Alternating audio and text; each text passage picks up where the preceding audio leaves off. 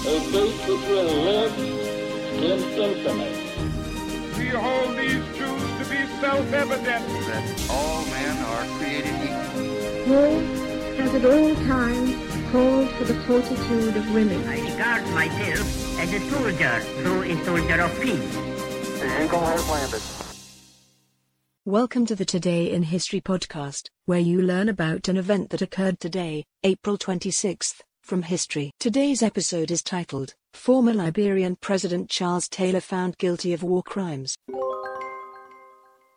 On April 26, 2012, former Liberian President Charles Taylor is found guilty of abetting horrific war crimes, including rape and mutilation in Sierra Leone. His conviction was the first for war crimes by a former head of state in an international court since the Nuremberg trials of Nazi leaders after World War II. Taylor was found guilty of aiding and abetting a notoriously brutal rebel force who murdered, raped, forced sexual slavery, built a child army and mined diamonds to pay for guns. Taylor's road to war crimes started after he escaped a U.S. jail, where he was waiting to be extradited for embezzlement. Taylor made it from his jail cell to Libya, where he started the militia group National Patriotic Front of Liberia, NPFL. With his newly formed militia, he overthrew the regime of Samuel Doe in 1989. The upheaval plunged the country into a 14-year bloody civil war. By the end, 200,000 were killed in the fighting and more than half of the population became refugees after a peace deal was made to end the civil war. Taylor was elected Liberia's president until he was forced out in 2003. During his reign, Taylor is said to have meddled in another civil war raging in Sierra Leone. Witnesses said he sold guns to, and arranged attacks for, rebel groups in exchange for blood diamonds. However, Taylor wasn't just aiding a rebellion. He was also perpetuating horrific brutality.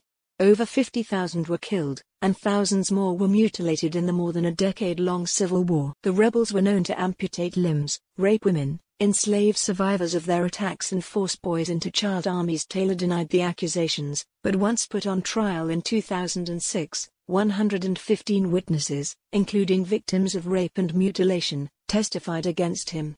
Radio and telephone intercepts used in the case also revealed direct communication between him and the rebels. Taylor is serving out his 50-year sentence in a prison in the United Kingdom. Today's historic event is provided by History.com. You can find a link to the article in the show notes.